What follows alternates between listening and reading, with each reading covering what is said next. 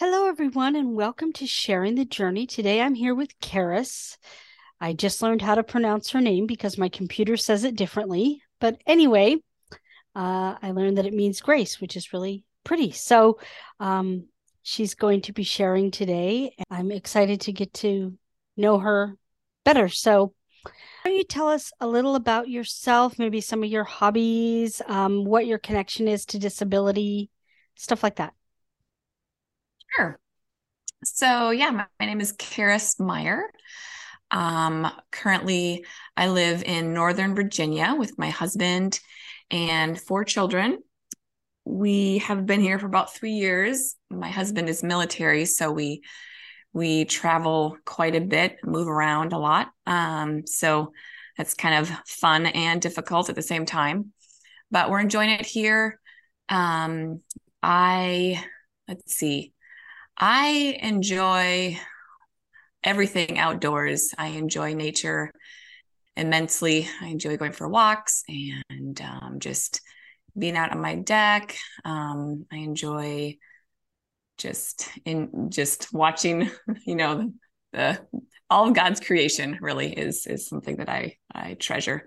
I enjoy playing with my kids. I spend a lot of time with them. They're ages 2 to 12, so kind of have a range, but that's kind of a big area of where I spend a lot of my time right now. And I also really enjoy just meeting with women specifically, but just doing one-on-one type, discipleship and counseling, and writing also. It's kind of been the biggest part of my life professional recently is finishing a book. And so I've been doing a lot of writing. So that's a little bit about me. And what's your connection to disability? Oh, yes, I'm sorry. So about 17 years ago, I developed, well, I was overseas actually visiting my sister, and she was a missionary and got parasites that weren't discovered for quite a while and ended up doing a lot of internal damage and ended up affecting several organs and my nervous system. So I have had years and years of lots of different chronic health problems, which at some times has kept me, in the hospital or in bed. But it's been a long journey. So I don't have one specific. I mean, I have several diagnoses, but I've just had to learn how to live in a broken body. At the age of 25, I was very active, I was very athletic. So to suddenly lose a lot of the ability to do what I enjoyed before was very challenging, and it's been a journey. So that's it's kind of up on me here. Okay. Um, so we'll get more into like how you coped with that and stuff as we move on. So let's talk about your childhood. What events shaped you in your childhood into who you are today? Yeah, I thought that was such a good question. And it was hard to kind of pinpoint one thing, but I think a major theme from my childhood was the fact that my parents are missionaries. So we lived some overseas, but also had a very transitory lifestyle. We moved quite a bit. Um, I was exposed to a lot of different cultures.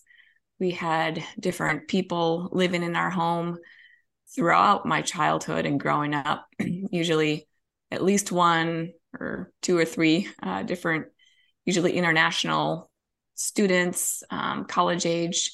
So I think one of the things was I had to learn how to adapt to a lot of different situations, a lot of different people, and just learn how to, kind of adjust to different lifestyles and, learn how to make new friends. And so that was, I think it was a very positive thing, but also had a lot of challenges too, just not feeling very stable and um, not sure as a kid, especially with not really any control about what would happen next, kind of some insecurities and anxieties that developed because of that. So I think that was a main thing. Another thing that I think shaped me was I'm the middle of so there's three girls, so I'm in the middle of three girls in the family, and both of my sisters are more, I guess you would say, outgoing and extroverted and talkative. And I was more of the introverted, not very, just a lot more quiet than them. And so I think I always felt like I was kind of lost in the middle and not, I didn't like my personality compared to theirs. And so I developed somewhat of a poor self-image, I think, which I've had to really, work through the years and kind of realize and then work through. So I think those are some of the things that shaped me. So I'm curious, since you had those experiences with moving, causing, and different cultures causing anxiety and stuff like that, how have you tried to help your own kids with those types of processes? Because since you're military, you're moving a lot. Um, Yeah, that's a good question. Yeah, I think I'm very aware of it because of that. And so I think I just really try to help my kids process every time we move, every time we have to uproot and say goodbye, is trying to help them express their emotions, express how they feel, tell them it's okay to cry, it's okay to be sad, and try to just have them as much a part of the process as possible. When we do have a say and whether we go here or there, giving them a voice, asking them their opinion, asking them what they think about it, just so that they feel very included. So those are a couple of things that we try to do. cool. Yeah. Um, it's interesting how our lives would impact our parenting. I mean, I'm not a parent, but I have thought a lot about it because at one point I thought I would be, and it's just interesting to look back and think about. Um, what about your teen years? Anything specific from your teen years that was shaping or? Yeah, so my teen years were quite challenging, I think. So we moved back from Singapore when I was just coming into my teen years, and moved into a very, like a more of a wealthy neighborhood and very white, not very diverse, which was kind of surprising for me because we'd always lived among people that, just a lot of different cultures. And so that transition was very difficult, because we were not wealthy. My parents, being missionaries, were quite poor. And so I felt very, and the school systems were completely different. We were in a British school system over there. And so all of the metrics, everything was completely different. So just making that transition was difficult. And I had a very hard time fitting in, and ended up getting into an eating disorder, which lasted a couple years. And actually, one of my sisters did also. I think it was just, we felt no control and had a hard time processing what we were going through. So, Sure, and eating was something you could control. could So, control. Yeah. So we ended up going through a lot of family counseling, which I think was beneficial for the whole family because we had some hard things happen overseas to us as a family too, which is kind of why we came home. So it ended up, it was difficult, but I think in the end, it ended up opening up a lot of opportunity for us to grow as a family, and also, face some of the things that we might not have had we not, run into some difficulties there. So Okay, so your adulthood, did you go to college? yeah, I started out at Northwestern College in Minnesota, and then um, no, I'm sorry. That's where I ended up. I started out at Bethel College and went to a year there, but towards the end of the year was not really, I was kind of a very, what do you call it? Like, not a very, I was what's the word? I can't think of the word, but the just complacent, I guess, complacent Christian. I wasn't really following God wholeheartedly. I was kind of in the wrong group of friends, and at the end of the year just felt like, wow, I am really wasting my life. And I did not feel purpose. I did not feel a strong conviction for much of anything. And so I took a year off and went to a Bible school in Costa Rica, which is where I really grew in my personal relationship with the Lord, and just really clarified a lot in my life. So ended up coming back and finishing up at Northwestern College in Minnesota, and got my undergrad in Christian education. And so taught for a little bit, but realized that wasn't for me. So I ended up going back to school for counseling, because that's what I had always wanted to do, but just had some insecurities about whether I would really be able to do it and different things. So but was able to do that and finish that up shortly after I got married. Okay. What else would you like to say about that, or about your adult life before we pop into the faith related question? I mean, it's all been about faith, but before we go into the specific set of faith questions.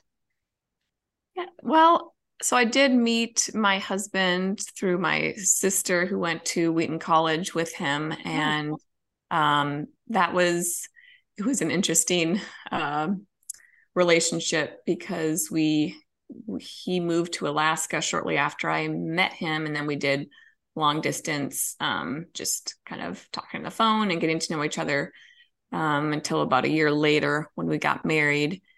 And so we did not know each other very well.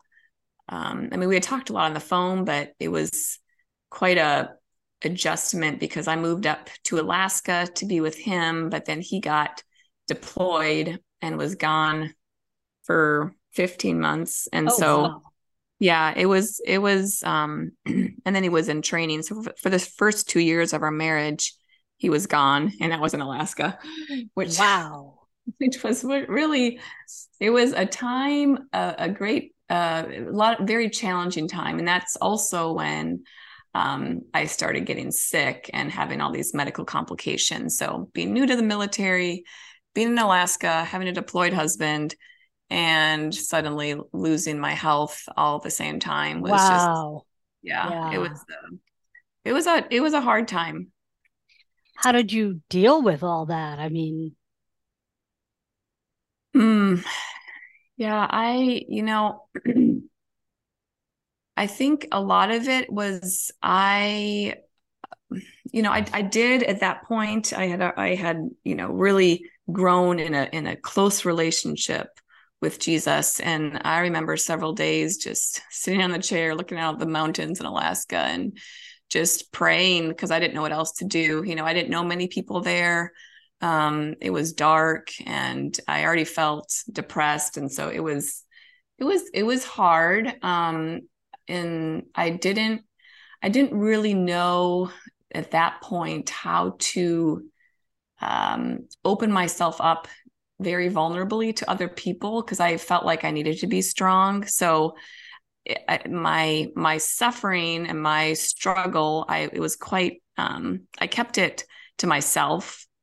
Mostly I shared a little bit, I think, with my family, but it was hard. I mean, I did really rely upon the Lord, and I did have a couple friends there that I was able to spend time with, but yeah, looking back, I don't, it's hard to, it's hard to see how I made it through.